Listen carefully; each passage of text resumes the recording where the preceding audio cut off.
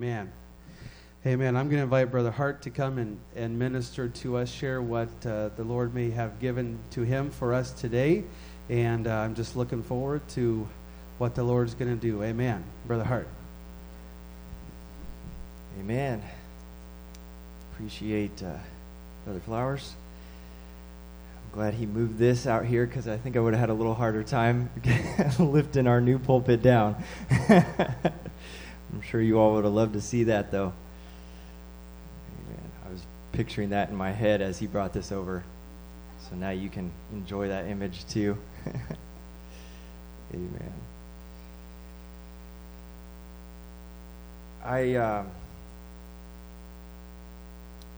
I feel some specific things from the Lord this morning, but just kind of pre-service, my pre-service prayer as I was just fellowshipping with the Lord and honestly just meditating on Him a little bit. I walked down to the park by my house and early in the morning, and I like doing a couple laps and just kind of clearing my head in the mornings and getting a little bit of exercise. And I just began to think about things that the Lord had done, and not even specific to my life, but just through Scripture.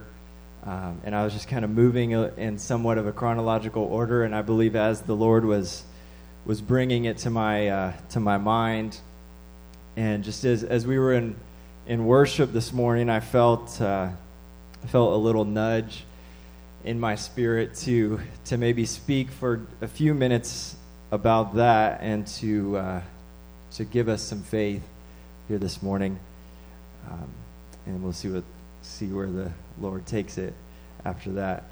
Amen. For sake of time, I won't turn to all of the places in my short 30-minute walk that he kind of brought me to, but just it began with Abraham, thinking about Abraham, and the fact that the Lord that is here today, and if you have the Holy Ghost, the Lord that lives inside of you, is the same God who was the God of Abraham back in the Old Testament. It was the same God who told Abraham and inspired Abraham that said, okay, Abraham, it's time for you to leave your country, leave your kinfolks, and have some blessings. I have some promises for you, and here's the first step of that, to move, to leave, and go to a land that I will show you. So he gave him step one of move, step. I think he told him the direction. But where and what the land actually was followed his initial step. Followed him walking by faith and trusting in the voice and the inspiration, the idea of the Lord. And as the Lord kind of started taking me through these different individuals and examples, what stood out to me most was, of course, the Lord always being there and being present in each of these individual situations, but then also the action of each of the individuals, the involvement that was required of them in each situation. With Abraham, he's called the father of faith, not because of what the Lord spoke to him, but because of his obedience and his action that followed what the Lord said to him. And that takes place in Genesis chapter 12, where that first comes to him, says, hey, Abraham, get up and leave. But then we see it confirmed in chapter 15 of Genesis, and then again in chapter 17 of Genesis. And with each step, the promise seems to get bigger and bigger and become more and more confirmed. And he goes and moves and just enters into it. But it started with just some inspiration, started with just a word that maybe in the moment most likely seemed a little crazy. History shows that with Abraham, him and his father, especially in the land of the Chaldees, where he was from, where they were makers of idols. That was their occupation. That was their job. And they were innumerable. There were so many of them that's how they made their money, by making these little shrines and idols and whatever they consisted of. And now there's this God that has no image yet, has no revealed image, that just speaks to him, just inspires him, and says, I want to show you the real thing. I want to show you something more. And so he acted, he stepped, he walked in faith. And that same God who inspired Abraham is the God that we serve today. And the God whose presence that we feel in this room today. And if you have the Holy Ghost, it's the same God lives inside of you today. And then you can just, again, as I did, just kind of meditated through Scripture. You can go on and some of it was chronological, some of it was a little out of order, but you can see the Noah, the inspiration of the Lord that came to Noah in those evil days and said, Noah, I want you to build an ark, and I'm going to rain on the earth and destroy it. But if you build this ark, it'll be your salvation. And what started just as an idea and a word from God, over the course of the next 120 years, his faith acted on. And there's no record in Scripture that the Lord spoke to him again until the ark was completed and what he spoke happened. But he acted, he stepped, he walked, and because of it, his whole house, his whole family was saved. And God was with him through it. God was with him on the boat. He didn't say, build the ark and then figure it out from there. No, he gave him clear and distinct instructions, and he acted on it. He stepped in faith and became his salvation. And another instance that came to my mind was Esther, Queen Esther. You know, she didn't really have a choice to be among all those women who went before the king to be selected, essentially, for his new wife or his new bride, because he was mad at his last one, and so because he's the king, he can just do whatever he wants, and so he decides to gather up all of the essentially the eligible women of the land and have them come before him and choose. And of course, it was the Lord that was with Esther that allowed her to be chosen. And it's kind of an interesting fact, but the book of Esther is actually the one book in the Bible that doesn't mention God by name, doesn't say God or Lord. But we still know there's evidence that he was there. He was with Esther. His people were there. But you know, Esther gets chosen, and then the story unfolds, and she becomes queen, and something she never would have expected. I'm sure she didn't plan her life to be queen. I'm sure she didn't go through queen training in her teenage years, and which she was probably only a teenager when she was chosen, but I don't think she was raised, at least with her understanding, to be a queen. But with the plan of God, every step, every junction that she came to was for that purpose, for that day. Of course, it's where the famous scripture of, were you not chosen for such a day as this, such a time as this? But then what's amazing is we realize that her purpose was more than just to be a queen and be there and be present, but it was, again, to save her people. And between her and her uncle, this idea came, this thought, this inspiration from God. But they still had to act on it. They still had to confidently, Esther did, had to confidently walk into the king's court with fear and a risk of her life being taken because of walking in uninvited and coming in, no doubt, probably bowing and hoping that he would extend that scepter and accept her to come in. But she walked in faith. She acted in faith because she knew that the purpose was bigger than her own life. The risk was more worth her own life.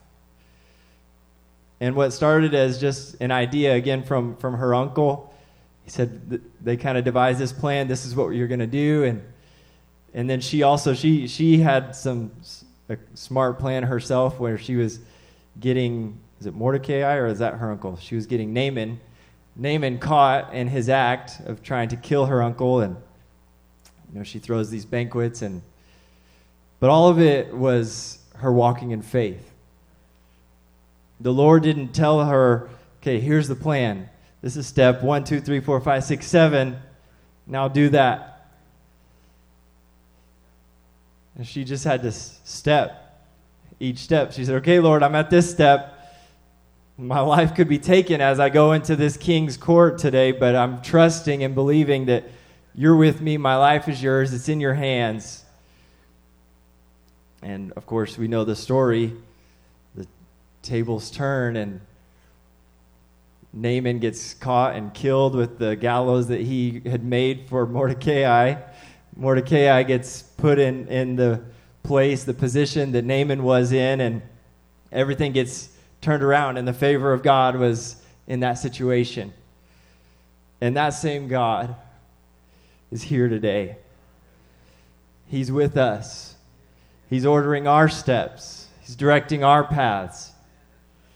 And the same God who is the God of Moses, who kept him in Pharaoh's house, who inspired him to go back to Egypt after he'd been in the wilderness for 40 years with a fear of his life, because he had killed an Egyptian 40 years before he left Egypt.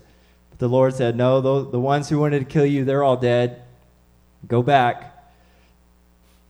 And with an inspiration of the first step is what he acted on. The entire plan wasn't laid out, just the first step. And he went, and of course, you know the story, that God who delivered millions of Israelites from the hand of the Egyptians and brought plagues upon Egypt to mock their gods. That same God is with us today. And he hasn't changed despite the circumstances of the world that we face that look however big or however dark. He's the same. The circumstances, the situations, those all may be different. The steps that we have to take may be different. They might be, each one might look a little more scary, a little darker, a little more unsure. But just as he led each of those people and was with each of those people through every step, he's with each of us. Just kind of one other, maybe two, individuals that come to mind was Gideon. The Lord called him a mighty man of valor. Yet when he came to him, his angel came to him, he was hiding behind I think it was either a wine press or where they ground mill, whatever. He was hiding there out of fear of the Amorites, I think. Sorry, I didn't go read all these stories this morning. Forgive me for my fuzziness of the facts, but you know the highlights. And it was that man, Gideon, who at first was hiding, afraid of them coming and taking his little bit of food, that went with an army of 300 some men against thousands in a valley. And you know what's amazing about Scripture is, and again, I could be wrong, I didn't go read it all this morning, but if my memory is correct, I don't see anywhere in Scripture where the Lord gave him the idea of the pitchers and the lights in the pitcher and them blowing the horns and breaking them. Again, I could be wrong, but I don't think Scripture records that the Lord said, do this. But it was, of course, the leading of the Lord that got his army from just a few thousand, which they were still unsure about going against this other army, got that down to just a few hundred. And somewhere along the way in that process of him taking steps following the Lord, even though their numbers were shrinking, I believe Gideon's faith was increasing. Because that's the process of faith. As we walk by faith, as we step in faith, our faith is going to increase, because every step of faith that we take, we realize, okay, wow, God is with me. God is true. This is working. I'm being obedient, and what he's saying to do from that last step is happening, and more that I could have expected. So with just 300 men and some pitchers and some horns, without even having to lift a sword, they, in the middle of the night, blow their horns, break their pitchers, and the army below does the rest. And God, who is there with them, the God of Gideon, is what they said. That, and this is another fun fact of that story, is I don't know if it's an angel, but one of the soldiers from that other army actually had a dream in the middle of the night. I believe it was a dream from, I don't know if it was from the Lord. I guess it would have to be the Lord to the foreknowledge of it. And his dream was that the sword of Gideon was coming into the camp. And again, Gideon didn't even have to lift a sword in that battle for them to walk away victorious. You can see kind of the progression of that story, which is not super long there in Scripture, but where it started in his place of timidity, of fear, of uncertainty, of intimidation, of hiding, not sure what the next step would take, not even sure maybe where his next meal would come from, to then being God's mighty man of valor, and a confidence that came from the Lord as he took the next step, and took the next step, and took the next step. And you would think, okay, with each step his army would get bigger, but again, his army dwindled. His army decreased, because God was, I believe, showing him this battle is not going to be won by your hand or the hand of men, but it's going to be won by the hand of the Lord. As you walk in faith, as your steps are ordered. And that same God is with us today, fighting our battles, going before us.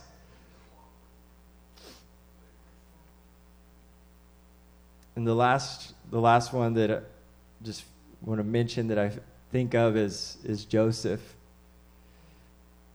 who had these dreams, right, in his father's house as a young boy. And, some would say it was not very wise of him to share them or to share all of them with his family, with his brothers, because they mocked him for it and said, "What do you mean we're going to bow to you?" They understood at least that much of the dream, that he was the big sheaf, and I can't remember all the imagery of the dreams, but then I know the one was of stars and then the moon, which was his parents, and all of them were like, "What do you mean we're going to bow to you?" Obviously, again, the story unfolds with one step out of his control, out of his will. It wouldn't have been his plan to get betrayed by his own brothers, sold into slavery, then be in Potiphar's house, and then be lied on by Potiphar's wife, completely having his identity continually stripped from him. Started with his coat of many colors being stripped, and then with his coat in Potiphar's house being stripped as he was accused of trying to sleep with Potiphar's wife, gets him kicked out, put into prison. And then again, he's in prison and he thinks, okay, this is not the place that I belong. I've had some dreams, I've had some words from the Lord, and I didn't know what each step would look like, but I sure didn't think it was prison. If the end was what I saw happening in my dream, I didn't picture all these little valleys that I'm living right now. And he got to a place of not being content anymore in the prison. And of course, he interprets some dreams, and then even after interpreting those dreams, years later, Pharaoh brings him up and he interprets Pharaoh's dream. And it's amazing, too, that as all of that happens, of course the Lord gave the interpretation of the dreams, but then the wisdom and the idea for how to get them through those. They got through the 7 plenty years, but then he had to have a plan. He had to have an idea to get through the 7 years of famine. And Scripture doesn't say the Lord told him that, but it was his walk of faith, his confidence in God, and the wisdom that came in walking with God, that once he got to a challenge and a point like that of, man, how do I know what to do for the next 7 years for an entire nation? Well, he's been walking with God, and so he has a wisdom to take this small idea and turn it into a plan, and then to act on it, to take steps to see that happen. And I think one of the coolest things about Joseph's life is how he's a type and shadow of Christ, being separated from his brethren. And something I was talking to my dad yesterday, something he showed me in the book of Genesis when when Joseph's father is blessing all of his sons, he tells Joseph that he's going to be blessed because he was separate from his brothers. Because he had this life of difficulty, of struggle, that he wasn't raised in his father's house for the remainder of his youth, but he was separated from his brothers. But because of that separation, because of that testing, because of that trying, because of it bringing a fulfillment of his dream, he received the blessing of the Lord in that, as he walked by faith, each step.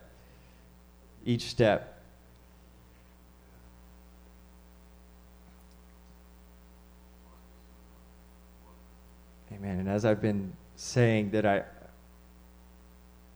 felt in worship today, that I think we oftentimes can forget having the Holy Ghost has that same Spirit, that same God in us.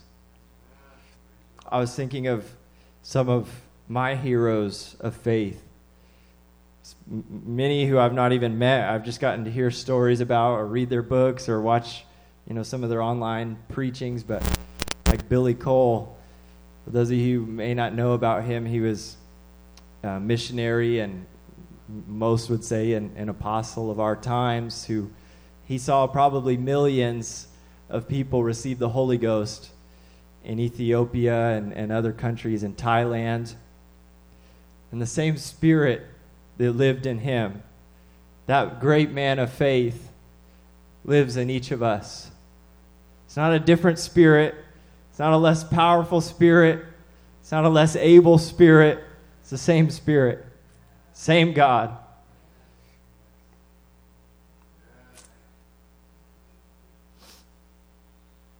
But I don't know if we believe that.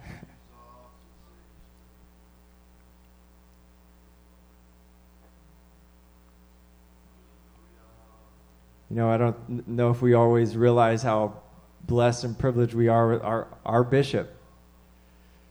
I believe our bishop is apostle in this time. There's numerous countries that he's been to in ministry, and he does it so under the radar, so humbly. But the same Holy Ghost that Bishop has, if you're filled with the Spirit, is the same Holy Ghost that you have. He didn't get some extra portion, extra serving. But you know what the difference is, and this is, I'm not going to go all into it. I'm going to finish here, but the difference is how separated unto God we are. That's what makes the difference. I believe, okay, I'll get into it a little bit. Just a few minutes. Because we say, and I don't think we have it on our sign here just for different reasons, but we say that we're an apostolic church. And I believe we are. But being apostolic is not as simple as wearing a shirt that says, I'm apostolic. It's not as simple as putting apostolic in our bio on social media or even having it on our church sign. But being apostolic means being separated unto God and being separated unto the gospel of Jesus Christ.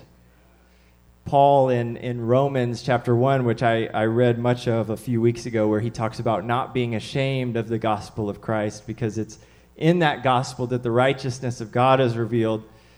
Starting that chapter, it seems like just a small greeting, but he says, Paul, a servant of God, called to be an apostle, separated unto the gospel of Christ. And it's interesting, as I started to look into that word, separated, it means to be separated, separate from, to shun things. And we have a lot of times we have the gospel part figured out. We know the death, the burial, the resurrection as we should. And I'm thankful we have the Holy Ghost, that we believe in water baptism and that we do that we partake in that. But if we don't follow through and do the part of separation, then we're not being apostolic. Because again, with apostolic, you look at the word and literally it just means one who is sent for a specific purpose, or a delegate, a messenger sent with a specific purpose to a specific place. But what's pretty cool is when you look at that Greek word, the apostello, that the root word apo, A-P-O, literally means to be separate. Literally part of an apostle, part of being apostolic, it's not just being sent, but it's being separated and then being sent.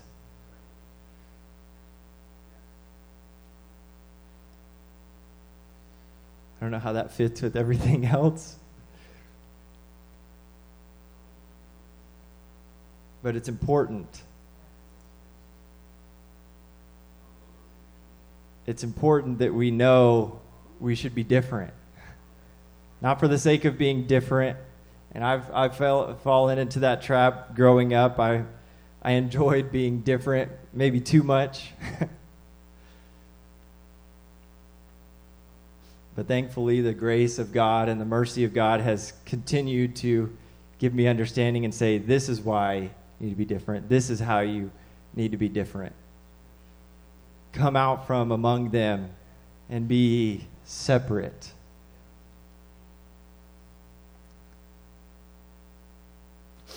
I'm going to read one chapter, or not one chapter, but one passage, and then I'll finish.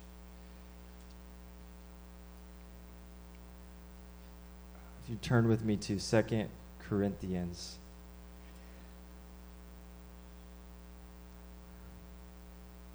Start with chapter 3 and verse 2.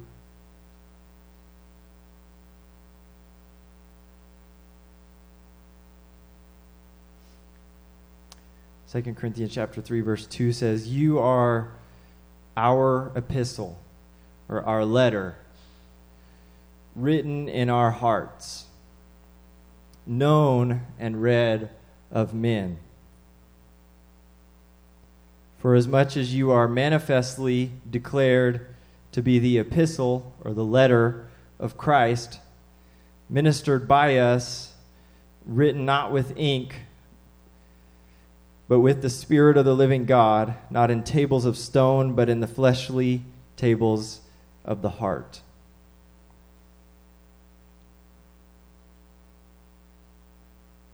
And then jump over to chapter 4 and verse number 3.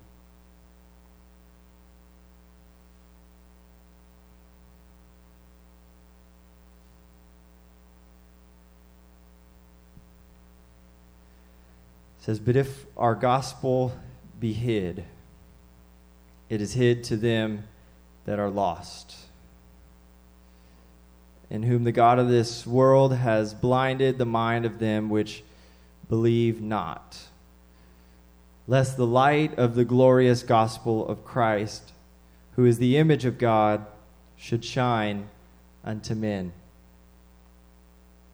You notice there it's talking about the gospel, but then it turns and starts talking about the light of Christ.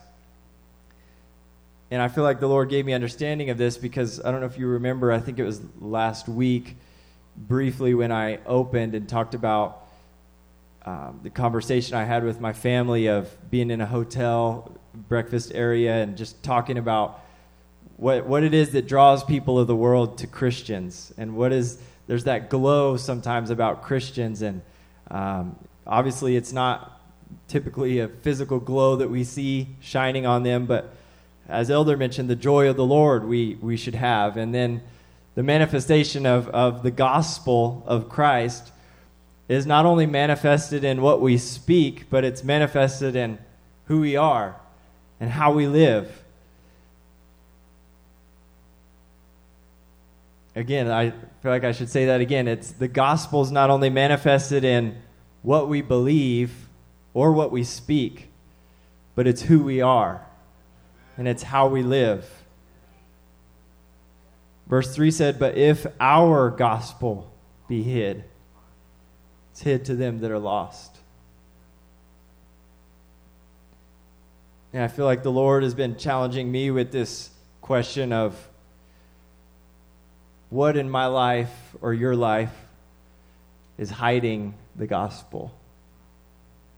What has the gospel hidden to where if people see you, you don't even, not even when you open your mouth, but if they just see you outside of the church, what's keeping them from seeing the gospel manifested in your life? If we're separated unto it, and it's a light that's in us, it's not even required that we open our mouth for them to witness it.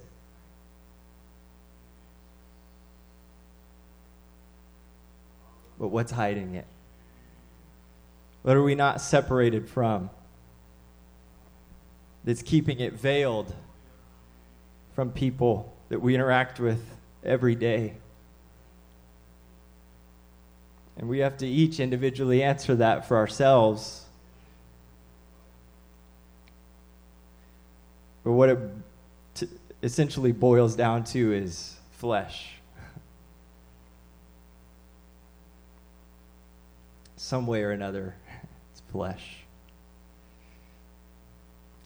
Because we are to be conformed to his death. Paul says in Philippians that I may know him, the fellowship of his suffering, the power of his resurrection, being made conformable to his death. How do we know him? How do we reveal the gospel of Christ through us? By being conformed to his death, allowing his image to be formed in us. Because we are made in the image of God. Amen.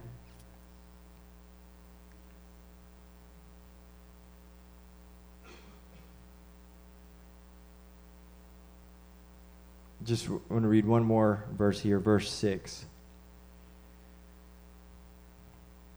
For God, who commanded the light to shine out of darkness, has shined in our hearts to give the light of the knowledge of the glory of God in the face of Jesus Christ.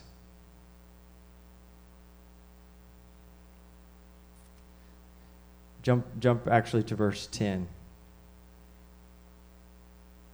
And I just want to read two verses, 10 and 11.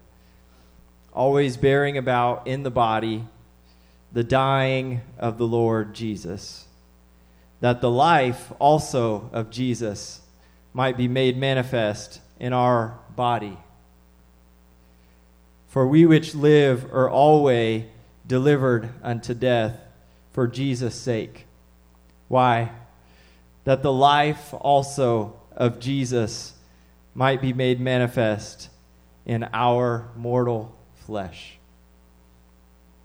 And that the life of Jesus might be made manifest in your mortal flesh.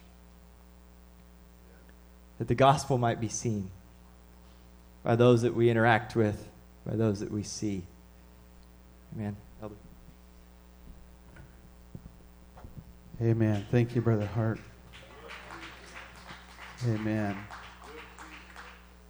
Brother Timothy, if you'll go put Genesis 12, verse 1 on there. I appreciate what the Lord's ministering here today. He gave me this passage before service as well. I promise I'm not going to take very long with this. I want to pull back the curtain for just a moment. If you believe you are or desire to be apostolic, would you say amen? One more time. If you believe you are or desire to be apostolic, would you say amen? Amen. Good, because I want to tell you a secret. We don't do things here like most churches do things. And I am speaking specifically in this portion of what I even hesitate to call a service, because I don't even like using that term, because it projects certain ideas, or actually I would probably say it projects certain expectations. If you just go out and tell anybody that you went to church service today, before they even ask you where you went to church, they have some expectations of what you probably did. You probably sat in the pew. You probably watched someone, likely male, but not necessarily male or female. You watched them try to deliver a message of some kind. Now, whatever else took place, maybe you shook some hands, maybe you smiled, maybe you sang some songs, maybe you gave in the offering, maybe you had money to give, but you decided to keep it in your pocket. That just happens, you know. I'm just joking with you. But we have expectations, and by we, I'm going to say the ministry of this congregation is aware of those expectations, but more than we try to meet them, we try to not meet them. Or we try to make sure that meeting them is not our goal or our focus or our effort. My effort and our efforts as the ministry of this congregation is not to meet anyone's expectations other than the Lord's. And it doesn't take long to realize very often the Lord has different expectations than anybody else. We just, as soon as you think you got the Lord figured out, He'll teach you or show you something to let you know you're not even close yet, but keep trying, because I appreciate you putting forth the effort. Now, I'm just giving you the basic idea and backdrop behind this of last night the Lord putting in my heart to ask Elder Hart to speak today. And I asked him. He said yes. And this is what the Lord does sometimes, which if I'm not careful, it frustrates me, but I'm careful to not let it frustrate me. He'll give me somebody else to ask to speak, and then He'll give me a message. It's like, if you would have given me that message, I certainly wouldn't have asked anybody else to speak. I would have just said, I got a message. But then he asked somebody else to. He has me ask somebody else to. What happens all the time with Bishop as well. He'll say, you ask them to minister, and then it's like as the moment he says, okay, you're not worried about that anymore. Let me give you a message, and then it becomes the pressure of expectation. Like, was I wrong in asking him to speak? Is he going to feel pressure that I don't want him to feel? Are you going to feel... And you see, we can go down this road really quickly. And then, because I knew that I had a message from the Lord, I also start to battle with, okay, am I going to speak this before I give him the opportunity to speak? Or am I going to withhold this and just sit on it and see what the Lord does? Because sometimes, this is what happens in our church service, to me, is a small little microcosm of what should happen in our lives 24/7, which is seeking to follow the flow of the Holy Ghost. We don't just relegate that to the building here. Okay? But in my seeking to follow that, I'm asking the Lord, okay, I know you got a message. You probably got one from him, and I know you got one from me. Who's first? Is it him or is it me? Today it might be him. Next week it might be me. I don't know. And just because it was that way last week doesn't mean it's that way this week. We always want to follow after the flow of the Holy Ghost. Now, I said all that just to give you guys, like I said, a little glimpse behind the curtain in case we ever should desire a ministry, an apostolic ministry in our lives. Know what you're pursuing. Know what your expectation is. Your expectation is follow after the flow of the Spirit of God. Genesis 12:1 says, Now the Lord had said to Abram, Get thee out of thy country, from thy kindred, and from thy father's house, into a land that I will show thee. Verse 2 says, And I will make of thee a great nation, and I will bless thee, make thy name great. 3 words here the Lord first spoke to me, and they stood out. I will make. Everybody say, I will make. This is the Lord saying, I will make. And then I realized, oh, good, this is just who He is and what He does. He's the creator. He makes things. He creates things. And so even oftentimes in my worship, I worship Him as the creator, the one that makes. I promise you I'm trying to go quickly. Genesis 1:1 says, In the beginning, God created the heavens and the earth. He created it. He made it. If you believe that, say amen.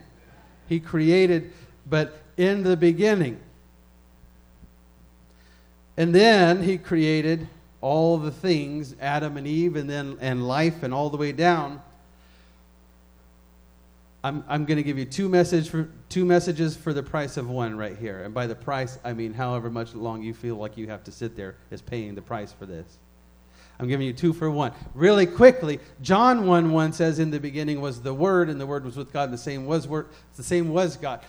I've always seen this and thought of this, but never as clearly as what the Lord gave it to me today. There's 2 beginnings between those 2 verses.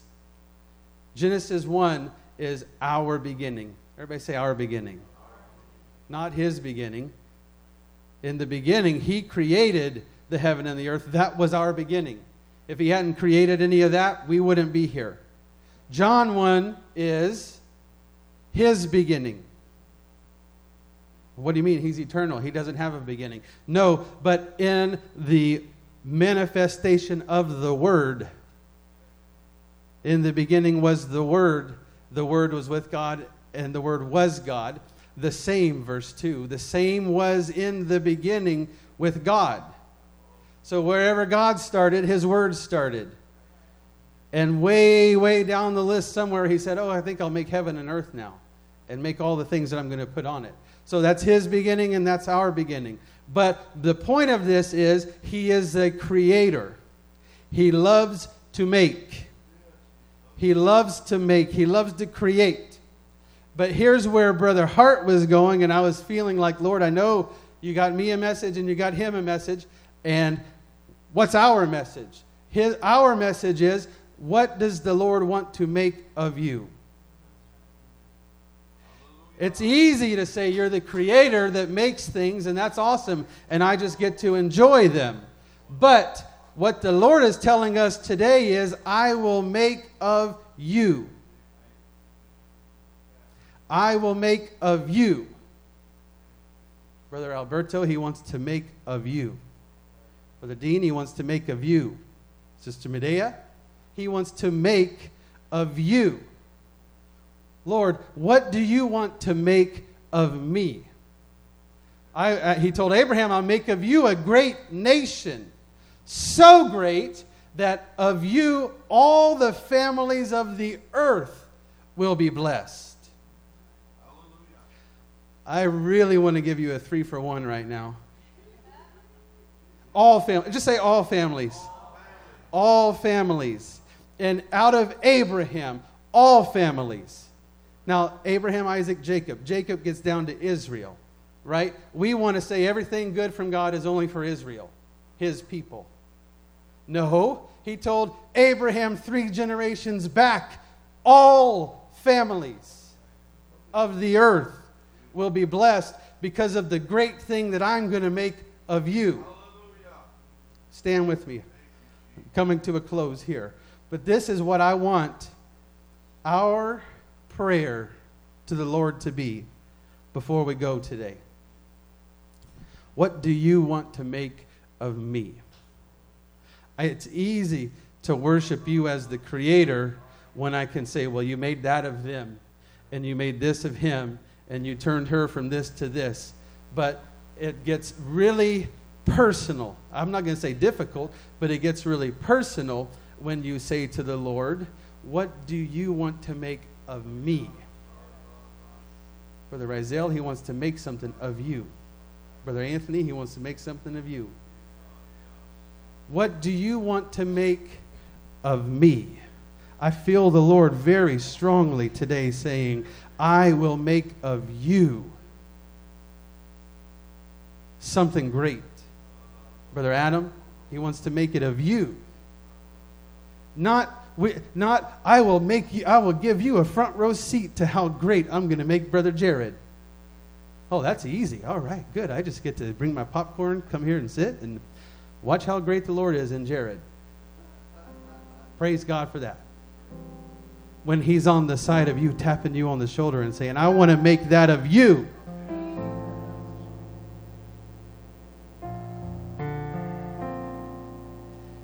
I will make of you something great. Not because you're great, but because I'm the creator. And what I make it great.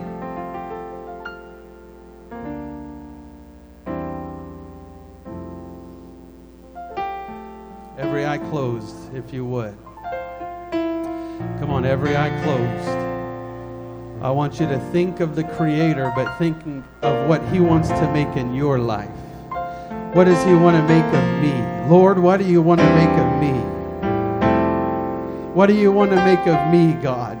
You've given me all the same things that you've given everybody else, Lord. A voice, the ability to think, the ability to understand and read and grow. You've given me that, and you've given me the time, you've given me the resource, God, to make something great of my life. I feel the call of God upon my life right now. I will give you a future. I will give you a ministry. I will give you a gift. The callings and the giftings of God, they are without repentance, and they're here in this room right now. Come on, I'm asking you, make this your approach to the Lord. What do you want to make of me, Father? However much time I have, days, weeks, months, years, Lord, I give it all to you. Whatever you want to make of it, Father. This altar's open. I'm asking you, find a place and pray. Come on, let the Lord talk to you. Give your life to the Lord, not in just a traditional sense, but in the sense of saying, you will make of me something, Lord. You will make of me something. I lay my life down before you right now, Jesus. I lay my life down before you right now, Jesus, because I know you want to make of me. God, I know you want to reach through me. I know you want to speak through me and talk through me. I know you want to share your goodness through me, God. It's not just for me, and it's not just about me, God. It's about the work that you want to do through me. Lord, I believe it right now. I make myself available to it right now, God. Here I am, Lord. Use me. Here I am, Lord. Work in me. Make in me. Create in me, Lord Jesus, that thing which you have created me for. The plan that you have for my life. I lay it down at your feet, God. I'm not trying to pursue my own way, my own direction, my own paths, Lord. But I'm laying all of that down here at your feet and asking you to create in me, Lord. Create in me, Lord Jesus. You can make of me something far greater than I can make of myself, Lord. In the name of Jesus. Create in me, Lord Jesus. Work thy will be done in me, O God. In the name of Jesus. Come on, I'm asking you to pray. This is the calling of the Lord, calling out to each one of us. Will you allow yourself to work for me to work in you? Will you allow me to work in you? Lord, you can work in my life today. Lord, you can work in my life, oh God. Whatever you want me to be, Jesus. Wherever you want me to go, God. Whatever you want me to say, Jesus. I just desire to follow after the leading of your Spirit.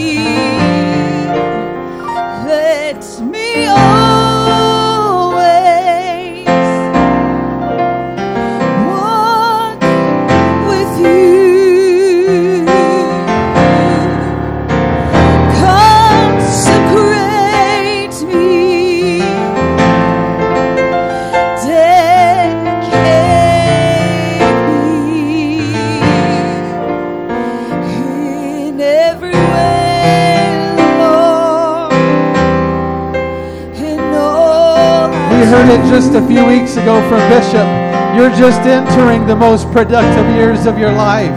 Come on, the Lord has preserved a work for you. He has preserved a work for you for this day and in the days ahead. Come on, it doesn't matter young or old, whatever age. I don't look at things like, Lord, what do I have to give? But I look at things like, Lord, you can do all things through me. God, you can take my life and make it anything you want it to be.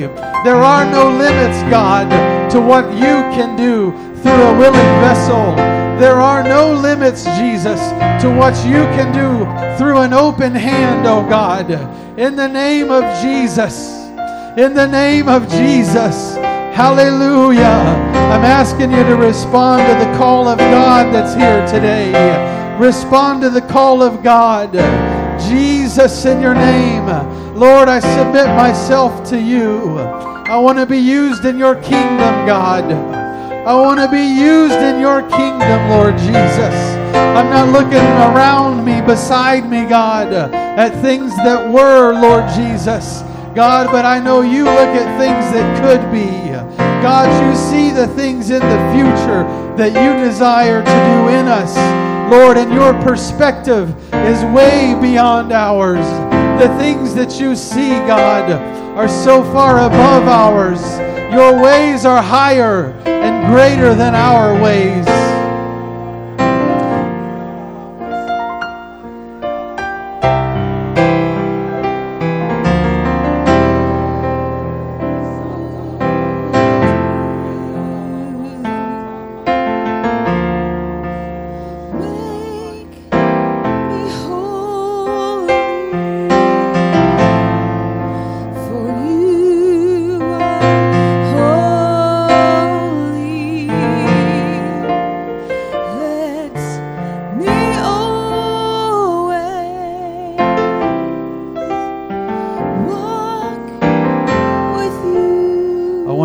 One more thing before we go, as it was ministered here by Brother Hart, a very specific thing, which is the next step.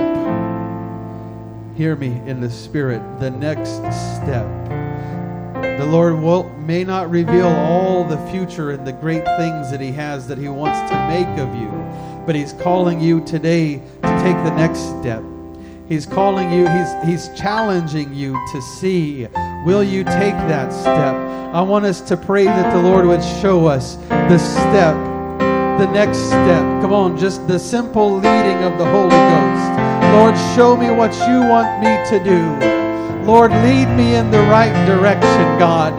Whatever the step is, Lord God, whether it's selling an item, whether it's giving a dollar figure, whether it's saying yes to meet a friend, whether it's saying no to a person that's in my life, whatever is the next step, Lord God, whatever is the next step, Lord Jesus, I pray that you would lead me that way, oh God. Lead me into the direction that you have for my life. Lead me into the future, God, that you have designed for me. I know that you will create and make of me something great, Lord, because that's your nature. I pray, God, that you would just show me the first step, Lord Jesus. Lead me in the right direction, oh God. Put my feet on the right path, Lord Jesus, so that I'm walking towards the destiny, towards the future, towards the thing that you want to make out of my life. In the name of Jesus. Come on, He won't leave you or forsake you. He won't leave you. He won't forsake you as you try to walk according to His leading. Hallelujah. Oh, I thank you, God, for leading me. I thank you, God, for leading me. Oh, yes, the words, the steps of a good man are ordered. The steps of a good man are ordered by the Lord. Let the Lord lead those steps today. Let the Lord lead those steps today. I give you my time, Lord Jesus. God, you've given me the same number of hours in a day as everybody else. Lord, and I know you can make something great out of that time. I give it to you, Lord Jesus. Whatever you want to do with my schedule, whatever you want to do with my days, my weeknights, my weekends, my mornings, God, I give you my time, Lord Jesus. Lord, I only have it because you've given it to me in the first place. I'm only here, God, because you placed me here in the first place. Without you, I have nothing, Lord Jesus. Without you, I have nothing, God. I surrender it all to you right now, Lord. I return it to you, Lord Jesus.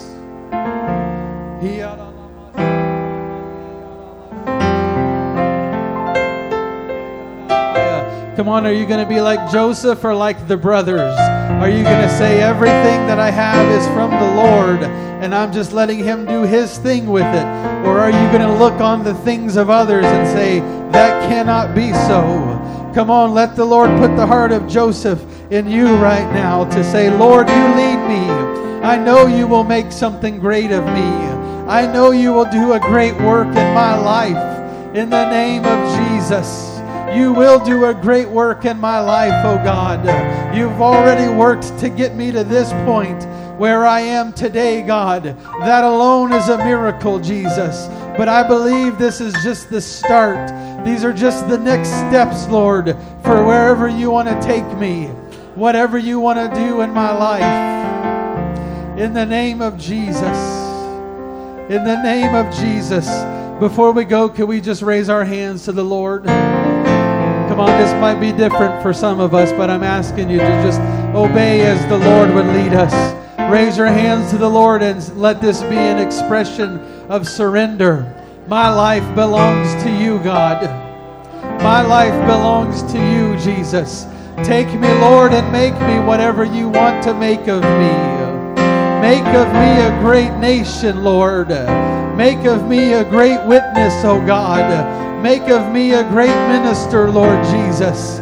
Lord, because this is your desire. This is your plan. I say yes to your plan, oh God. I separate myself from the things of this world. Lord, the things that are not a part of my future. I want to be separated from them, oh God, and holy unto you. Holy unto you right now. In the name of Jesus. In the name of Jesus. Yes, Father. Yes, Father.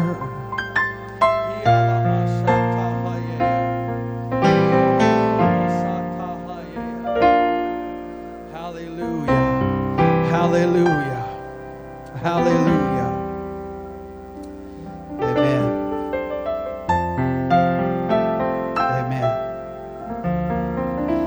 encouraging you to be sensitive to the leading of God, what He's speaking today. Take the next step. Let Him show it to you, and you be willing to take it. Amen. It would probably even be a good idea for husbands and wives to talk to each other after service today and say, I'm ready to take the next step. I hope you are too. Whenever the Lord tells us whatever it is, we're going to take it. Amen. Amen. As we dismiss today, I want you to find somebody and say, I see something great in you. Would you do that as we're dismissed? Find someone and tell them, I see something great in you. Encourage one another with these words. Amen. Be dismissed. In Jesus' name.